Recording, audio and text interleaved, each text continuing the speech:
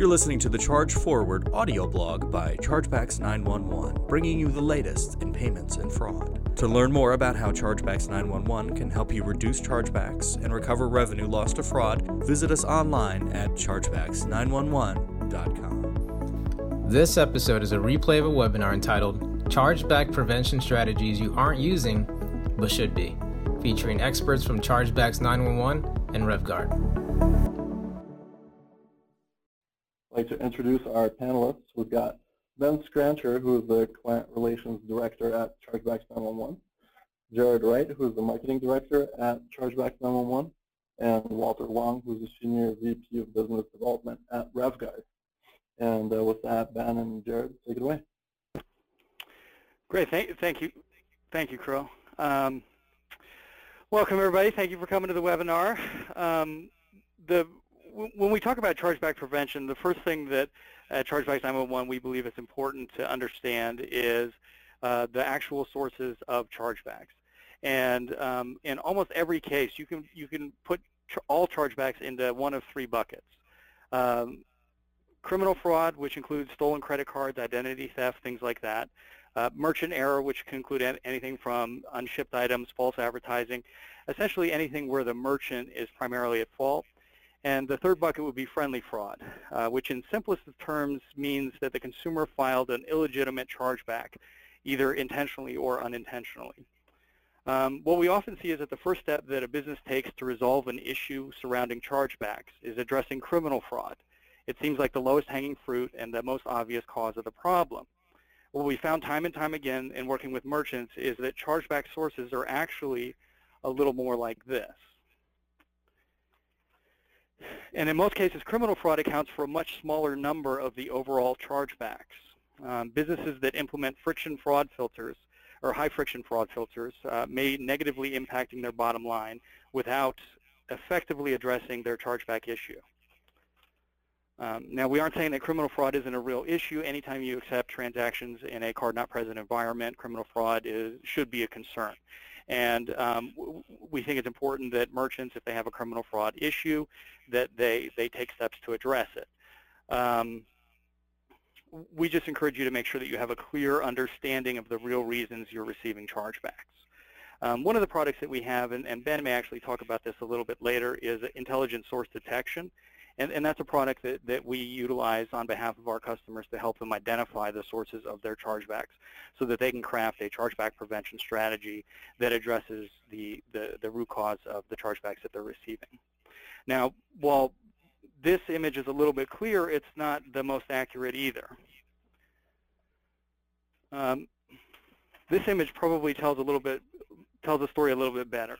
That's because most chargebacks contain some element of merchant error and some element of friendly fraud.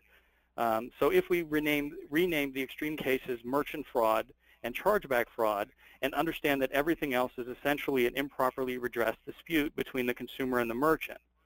Filing a chargeback was not the right thing for the consumer to do, but there may have also been something that the merchant could do to prevent that chargeback. And if we take that Venn diagram and we kind of look at it as a spectrum, it'll give you an even clearer understanding of what I'm talking about. So on the far right side, we have chargeback fraud. And this is the most extreme case. This is, for example, a consumer files a chargeback in an attempt to get something for free. And then on the far other end of the spectrum, we have the other extreme case, which is merchant fraud. And that could be anything. The merchant processes a credit card without providing a product or a service. Everything else in between is, to one degree or another, a bit of a gray area.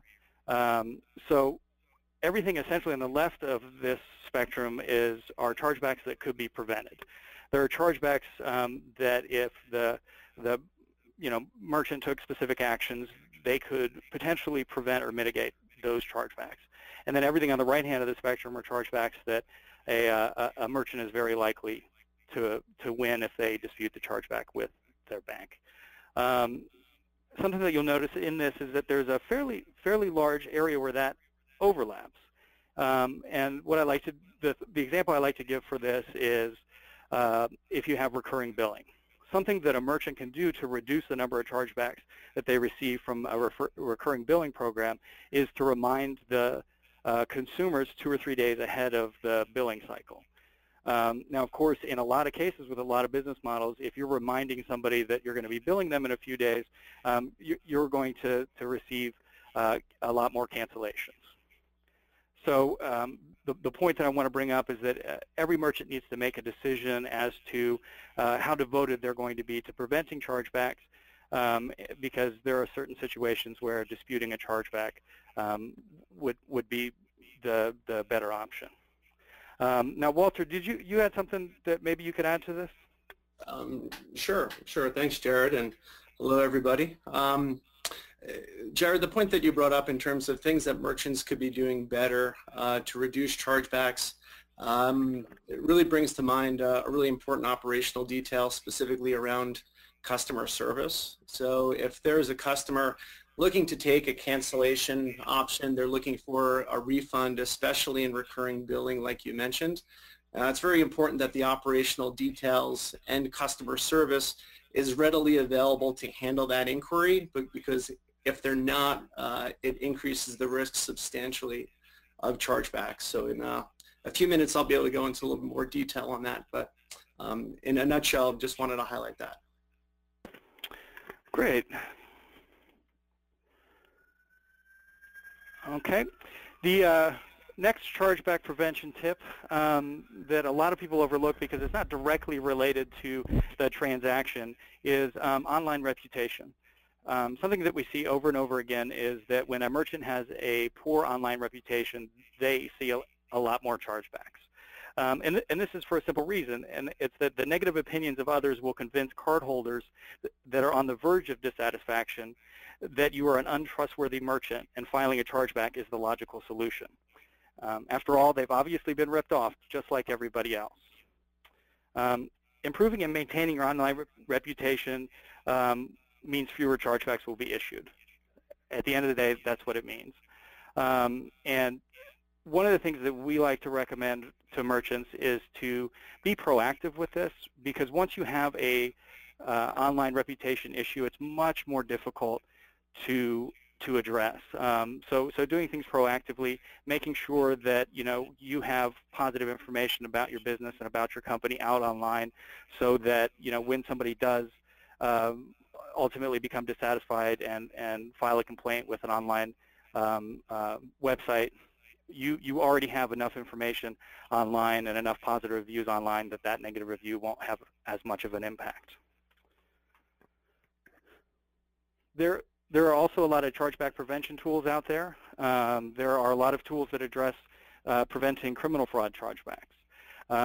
We're not really going to talk about those today. The two tools that we have that help merchants prevent chargebacks the best are chargeback alerts. And if you're not familiar with those, essentially those are a tool that for certain transactions, when someone files a chargeback, the merchant can be notified by the bank directly, and as long as the merchant is willing to refund the purchase, then the merchant can avoid the chargeback. So in instances where your chargeback threshold is higher than you'd like it to be, and you just need to reduce the total percentage of chargebacks, chargeback alerts can be a very valuable tool. Another product that we have specifically is the affiliate fraud alerts. And the way that this product works in a nutshell is we scrub affiliate traffic, so if affiliate purchases that originate from affiliate traffic, and we identify fraudulent behavior, so things that indicate that this is a affiliate fraud transaction. And this gives you the ability to refund the transaction and avoid shipping the product and avoid the chargeback altogether. And the last tip, and this is a big one, it's something that I think a lot of merchants overlook, and the tip is be willing to fight. Something that we see is when we take on a client and we begin to dispute successfully their chargebacks, we see the total chargeback to transaction ratio decrease. And we didn't understand why at first, but something that we found out is that at a lot of these banks, the chargeback department is a fairly small company, and it's very easy to develop a reputation within those chargeback departments. So if you're a company and you develop a reputation as being someone that's going to dispute the chargebacks that are filed against you, those chargeback departments may exercise slightly more diligence when their consumers want to file a chargeback. And this could be something as simple as asking, did you contact the merchant? And also the opposite can be true. If you develop a reputation for just accepting chargebacks, then you develop a reputation for being presumed guilty. And some negative things can happen there. We've seen some instances where issuing banks will be proactive in trying to file chargebacks on behalf of their consumers. So it's important if you're receiving chargebacks due to friendly fraud that you represent the chargebacks and that you dispute them. It'll reduce the total number of chargebacks that you have. All right, that's it for me. Thanks, guys. Very good. Thanks, Jared, and hello again, everybody. Walter Long here with RevGuard. We're going to be kind of highlighting some operational details and best practices that you could utilize being on the merchant side to help reduce chargebacks. So the way that I like to kick things off is really putting yourself in the shoes of your customer. A lot of what I'm going to be talking about is the overall customer experience. So Jared, you had highlighted recurring billing and subscription type advertisers. And what we see overwhelmingly is that many of those types of customers that call or interact online are customers that are looking to take some sort of cancellation or refund option. So what happens as a result is if there's a phone number that's associated with customer service, when that customer picks up the phone and calls in, they typically have a heightened sense of anxiety. Because if they're over the age of 18, that they know that once they reach that live agent, they know that the live agent's job is essentially to talk them out of canceling, talk them out of getting a refund.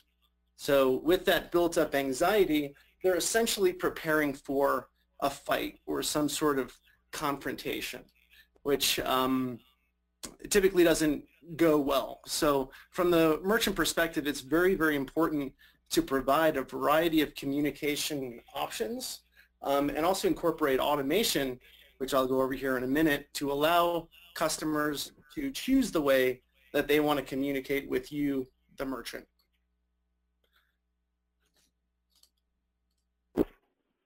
So technology is very important, but it's not always really the best way to communicate with customers. So let me first kind of illustrate what is not very effective. We call a dummy IVR an automated phone environment that offers very little to no personalization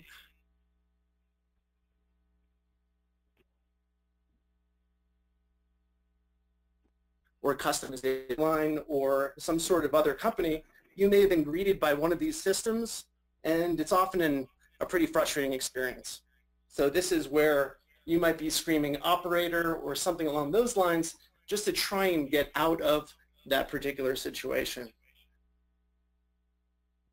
And the often negative impact that we have here is that some merchants use automation to eliminate hold times, but it actually increases frustration and increases hold times in waiting for that live rep.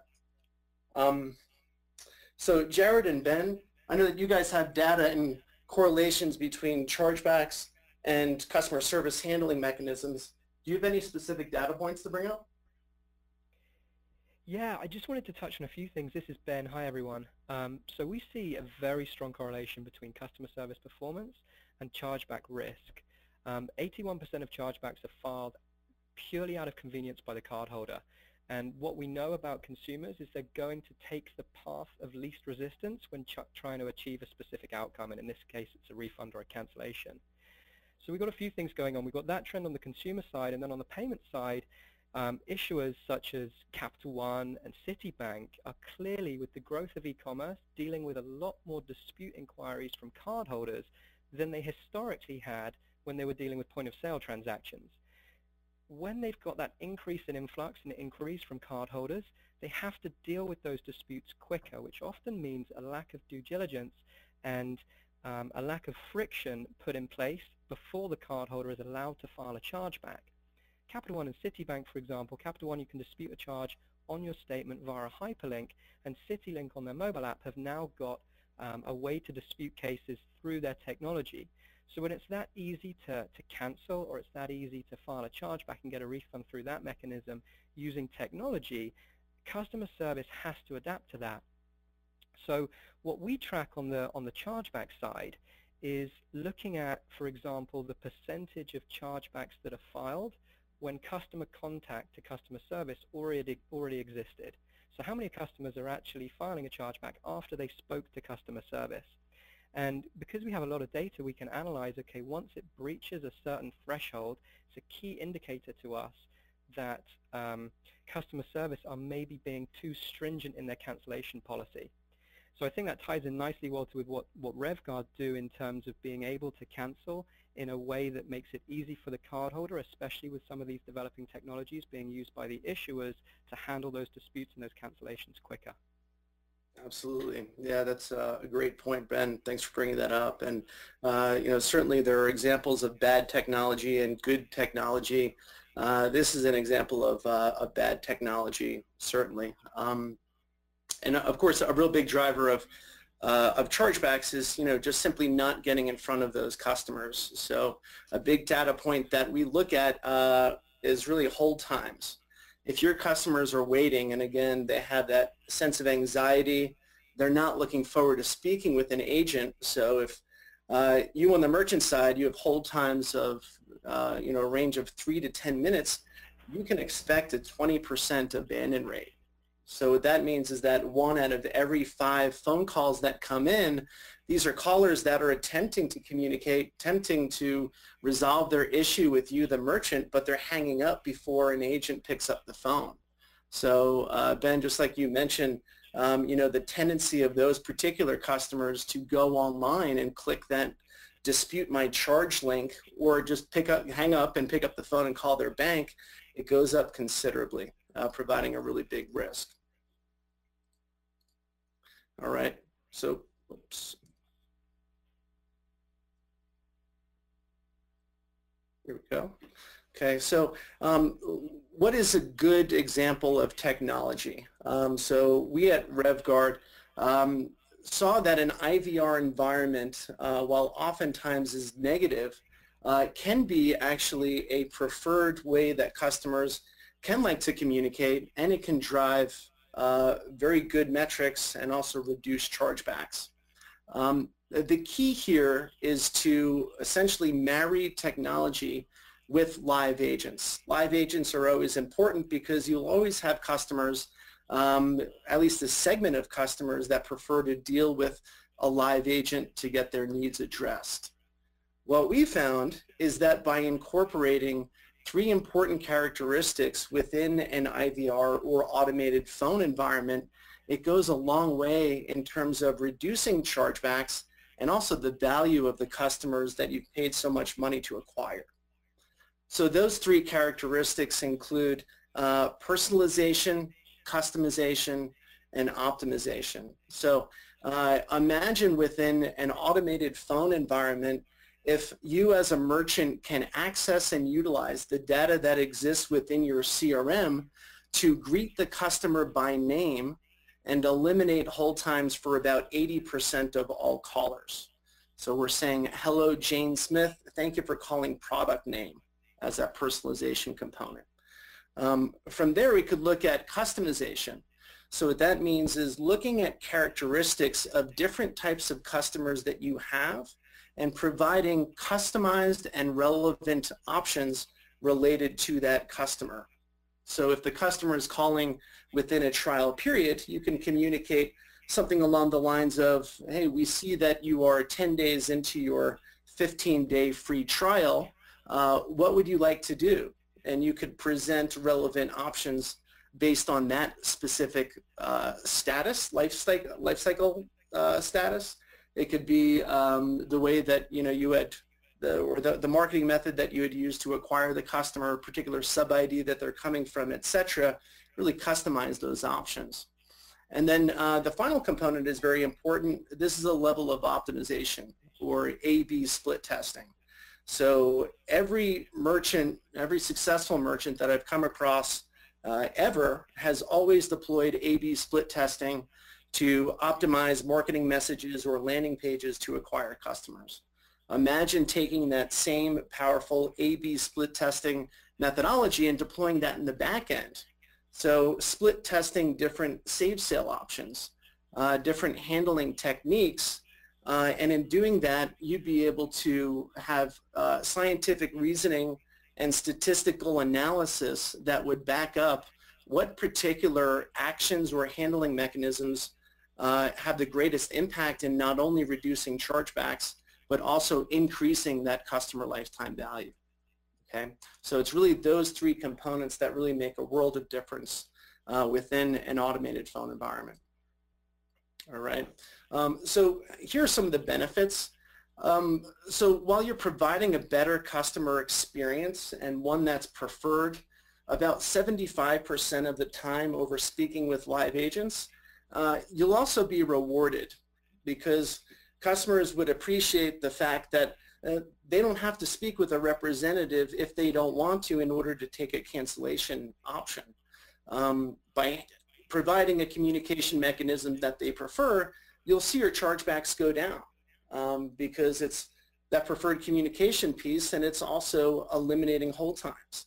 It's getting in front of customers, reducing that level of anxiety, and it's also increasing the likelihood that that customer will take some sort of save sale or even a revenue generating action that benefits you, the merchant, as well. Second point is that 75% of customers prefer personalized automated IVR over speaking to an agent. One of the big things that we do here at RevGuard, when we recognize who that customer is and we present applicable options, we give them a choice. We say, if you'd like to select some options that would allow you to interact with our technology, press 1 or press 2. Or if you want to speak to an agent, you could do so very easily by pressing 0. We find that only 25% of the time do the callers press 0 and go down that path. They're saying, wow, the system knows who I am. They're recognizing details about my account. They know what I want to do. This is going to be quick and easy. So it increases the level of willingness to interact with the technology quite a bit. It also leads to the validity of the offer overall. So, we're presenting those specific details, making it very, very easy, and customers appreciate that. And then the final point is compliance, which was brought up a little bit earlier. In a live agent environment, there's always the risk of an agent maybe misrepresenting a particular product, maybe getting too aggressive on save sale handling and techniques. Within automated technology, you know that whatever scripts that are put together, that is the script that the customer will hear without deviation.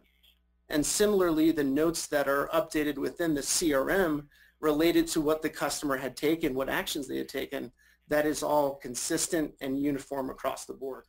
So it takes a lot of guesswork and also risk really out of the equation. And I highlighted earlier that it's important to provide options to allow customers to interact with you, the merchant. So one of the big things that we look at is incorporating the ability to customers or for customers to be able to update their account within a web environment. So Jared, you brought up the point earlier that it's now very easy for customers to initiate a dispute or a chargeback just simply by logging on to Chase or Bank of America, and just kind of clicking that button. So for those customers that would prefer to interact on the web, it's very important to make that available. So that could be as simple as a customer service or contact us link on your homepage, and customers can enter in either a confirmation number or just personal information about themselves to take different actions. And there's technology that exists that allow you as a merchant to split test and segment and create cohorts of different customers to achieve that level of optimization and offer saves through that process. So specifically within the web, I have a couple of points here, is 12% of people, they don't want to call in. They would just rather interact through the web. Again, it's that heightened sense of anxiety. They don't feel like speaking with a live agent. Or maybe it's 2 in the morning and someone finally gets around to checking their credit card statement. They can't really talk on their phone because their family's asleep. They will actively look for other ways to communicate with you, the merchant. All right. There's also typically a higher single contact resolution rate. So with phone calls, the tendency is to oftentimes make multiple phone calls to make sure that a particular action has gone through, or if a caller reaches a live representative, they're not getting the options that they're looking for. Sometimes they might call in. So that is very expensive for a merchant, those repeat contact rates. So you're able to eliminate that quite a bit by offering that web option. And also as a result, again, you're personalizing messaging, creating customized customer cohorts. You are rewarded for that with about an 8% increased customer lifetime value. Again, these are, you need to look at customer interactions as a way to generate revenue through save sales, reduce refund rates, those types of things, which can all be accomplished within a web environment. All right, so in terms of the web and also within an IVR environment, when you personalize, customize, and optimize those options, you are helping your customer by providing that customer preferred avenue, and your customers will be rewarding you. Your customer service costs will go down overall within your live rep environment. Your refunds will go down. You'll be able to keep more of the money that you charge your customers in your pocket. Your save sale revenue will also go up because you're optimizing the handling. And big theme, especially within this webinar, is chargebacks. You'd be able to eliminate about 23% of your chargebacks because you're providing that preferred communication piece and you're optimizing the path. So you're reducing chargebacks and you're also increasing the value of your customers by about 43%. So truly getting the best of both worlds here. It's very, very important.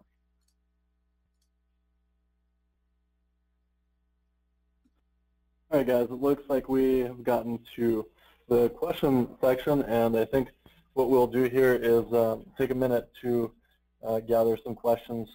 I know there are a couple of great ones that came in before. A common question that I wind up getting is, will this presentation be available? Yes, this presentation will absolutely be available and will be actually emailed to you a recording in case you want to review and go back. Okay, so we've got a question here from David.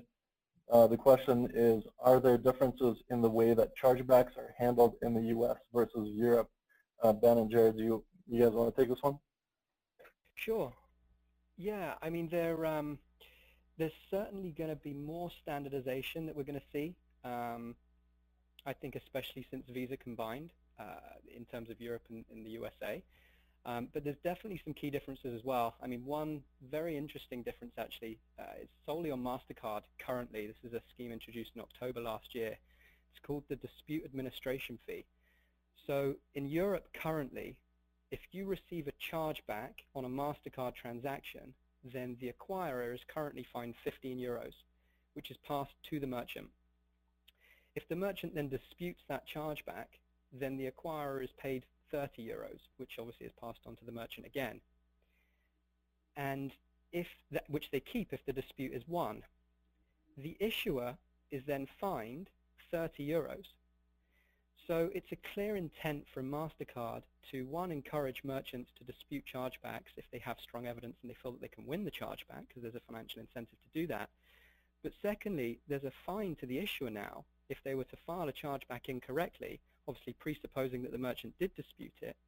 But if they filed an incorrect chargeback against the merchant, they're now fined.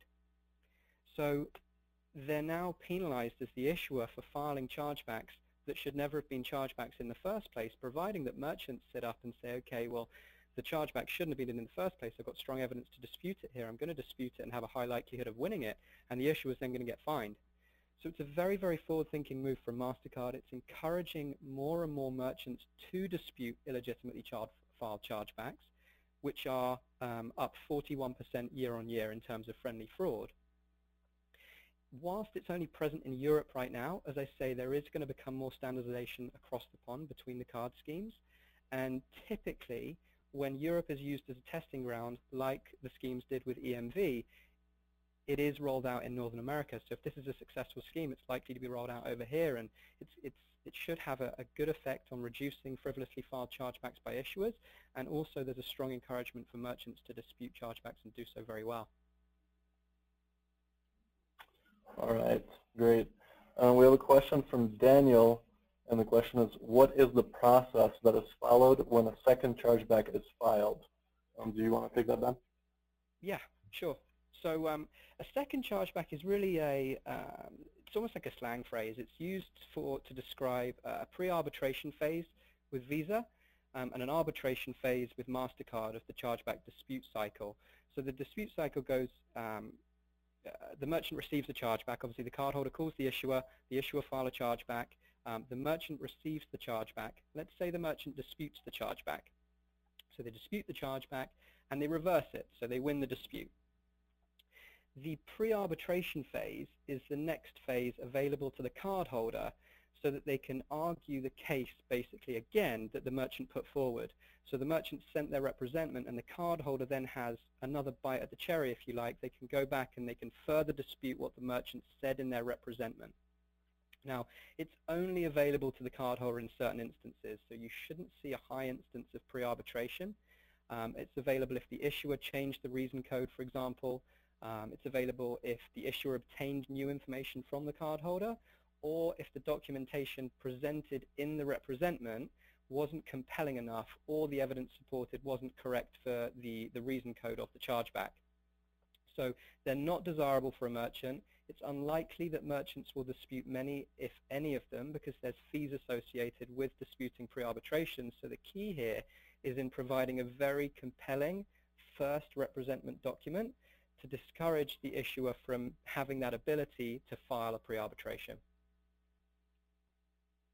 Excellent. We have a question from Rachel. What is the best way to prevent recurring payment chargebacks? Walter, do you want to handle this one? Sure. Thanks, Grill.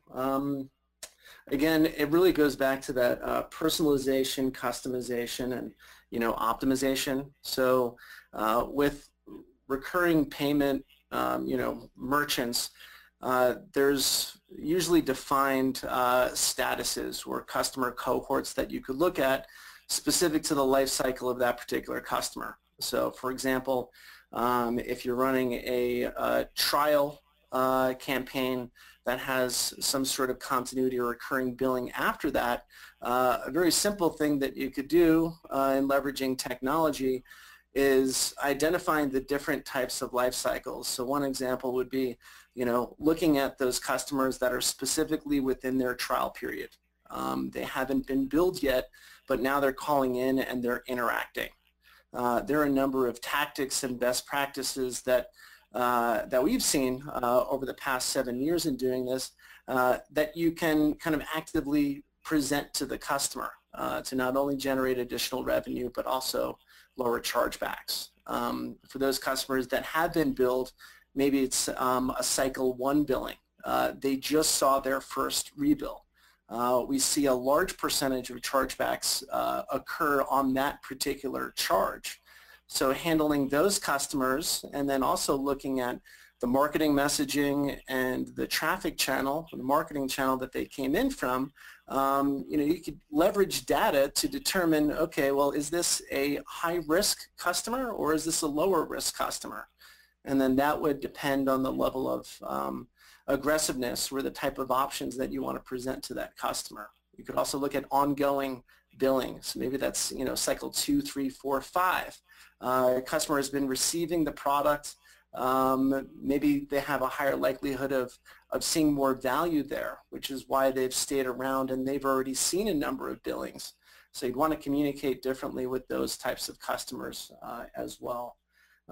Another real big key here is understanding your customers and understanding why they're interacting with you. So you're taking a look at these different attributes for these different types of customers, proactively present what they're looking to do. If there's a particular customer set that has a very high likelihood of canceling, we've associated that with customers that are within their trial period. These customers obviously understand the terms, they read it, they are playing by the rules, they're trying to get something for free. So you might say something along the lines of, look, if you're looking to manage your account, or if you're looking for a cancellation option, we could help facilitate that. They'd say, wow, okay, that's great. They know who I am, they know what I want to do. They're actually more willing to take a save sale, and you could reference something along the lines of, well, I understand that you want to cancel, however, most customers have had the best experience in using our product over an extended time period, over 60 days. So that presents an opportunity to get the customer to keep the product, maybe for a discount, or can even present an opportunity for you to ship an additional bottle out to the customer to get them to that 60-day mark, and you can incorporate a discount around that. So kind of in a nutshell, personalizing the messaging, understanding the characteristics of your customers and speaking specific to each of those characteristics, and then split testing within that, so you could determine exactly how you're able to move the needle both on chargebacks and customer lifetime value. Great. We have a question from Craig. What are good customer service strategies to reduce chargebacks? Walter? Sure. So, one of the examples I highlighted in the last question was, hey, you're trying the product, you have a 30-day supply, best results are right around that 60-day mark, let us ship you an additional bottle, right, for some sort of discount. There are a variety of options that you could use within customer service to really fulfill your value proposition and communicate that you value your relationship with your customer and you want to take care of them. So very commonly that involves some sort of discount, promotion, or incentive. So if there's a customer that's within their trial period and they haven't been billed but they need to maybe return the product in order to complete the cancellation, you could offer maybe a one-time save sale. So along the lines of, I understand that you want to cancel, however, rather than having you go through the hassle of returning the product and making sure that it's here within 15 days in certain condition, etc., why don't you keep the product, and because we value you as a customer and we want you to think of us and purchase from us when the need arises, we'd like to give you a 30% discount. In presenting that type of option and by presenting customers different communication avenues, again, you will be rewarded for that. Some other examples, include a discounted recurring billing option for those recurring billing advertisers. And you could play around with the types of discounts that you want to offer. You could also offer some sort of promotions or incentives or a free bottle, if you stay on. There are a variety of things that you could do, again, to communicate. We value the relationship with you, the end consumer, and we want this experience to be a positive one for you. And at the end of the day, it's very important to split test different methodologies and looking at different types of customers. So again, you can move the needle both on bringing chargebacks down and customer lifetime value up. All right. We have a question from Michael. Is it possible to win chargebacks that have been coded as fraud? Ben, Jared, do you guys want to take this one? Yeah, thanks, Kirill. So in short, the answer would be yes. It's entirely possible to win chargebacks that have been coded as fraud incorrectly. The long answer, and I think the reason why many merchants don't, and even other chargeback experts don't, is that they're much harder to win than other cases. But you should absolutely defend yourself against incorrect claims made against you. You know, I could call my issuer, I could call Chase now, having not recognized a charge on my statement, maybe because the descriptor's wrong. Maybe the descriptor's mislabeled. I don't recognize the characters on my statement. I call my bank, I say, I don't recognize this charge that's on my statement, I don't remember making it, I don't think I made this transaction. Chase are probably then going to file a chargeback for fraud, or transaction not authorized, or transaction not recognized. It might be coded as 83 or 37. You know, that's a legitimate transaction that I haven't recognized because I don't recognize what's on my statement, but it's not fraud. So you should absolutely dispute, you know, that scenario. I think the reason merchants don't is one of two things. Either they've developed a standard response across maybe all reason codes to dispute chargebacks, maybe using some sort of automation to dispute each case. And the fraud reason code cases can't be won with the same information as other cases. They require more compelling evidence to win that maybe isn't available through any sort of automated platform they've built or any sort of template that they're using. Or they have an in-house team that's doing the disputes for them, and most in-house teams, you know, they have lots of things possibly that they're focused on. Some of the time it's not just that chargeback representment is their only activity. Maybe they're doing some fraud scoring, maybe they're doing some other accounting function, maybe they're in sales audit and that sort of thing. So they're never going to become, or never should they want to become, real chargeback experts, as there are far more productive and income-yielding activities that they could focus on. So I think that's probably the two key reasons why people don't and why companies don't, but absolutely they are winnable, and any incorrect claims made against you through the chargeback cycle should be disputed. All right, great. We have a question from Teresa. Is there certain information that we should be storing in order to dispute chargebacks well? I'm not really sure who the best person to answer this, but maybe you guys can team up on this one. Yeah, so I think one of the first things is obviously using a CRM or an order management system that stores pertinent information to the customer's history, you know, their life cycle with you, if you like. That's an essential component in your ability to then dispute that chargeback correctly. You have to be able to dispute it effectively. You have to be able to do it in a timely manner, and also in a very compelling way in order to reverse the case. So you want to make sure that there's consistency in how the customer's handled. You want to have clear customer service policies, and that any detail related to any sort of interaction with the customer, especially in a digital goods environment, post-purchase taking place, is logged correctly.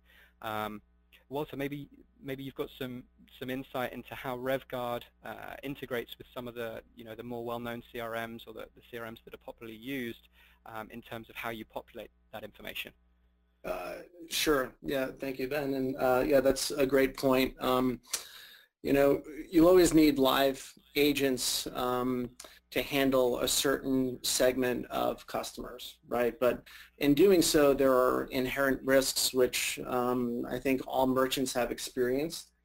A lot of agents are provided a monetary incentive to save customers, and some agents are more aggressive than others. So it's always a moving target, and you never really know how aggressive a particular agent is getting. You also don't know what the likelihood or tendencies are of certain agents from going off script or potentially misrepresenting an offer, misrepresenting a save, some of those types of things. When offers are misrepresented, things are not clearly communicated to the customer in that live agent environment. It provides a risk for chargebacks. So again, by supplementing the live agent environment with technology, you could really make sure that the messaging is consistent. And along those same lines, the notes that are entered within the CRM is really critical there. So by leveraging technology, you can make sure that the notes for certain customer actions are completed and updated in a uniform way. And you could say, or take a look at the notes and say, all right, well, if they hit this particular technology, you know with absolute certainty, word by word, what the customer heard when they had accepted a save sale. So a lot of the risk is off the table on the live agent environment, where again, there could be the tendency of a rep missing a particular keyword or phrase that is really important for compliance. And also if you're relying on agents to enter notes, sometimes things can be omitted. So again, leveraging technology, standardizing, making things consistent and uniform will really go a long way, and provides a lot more certainty and confidence around it, and notes and information within the CRM.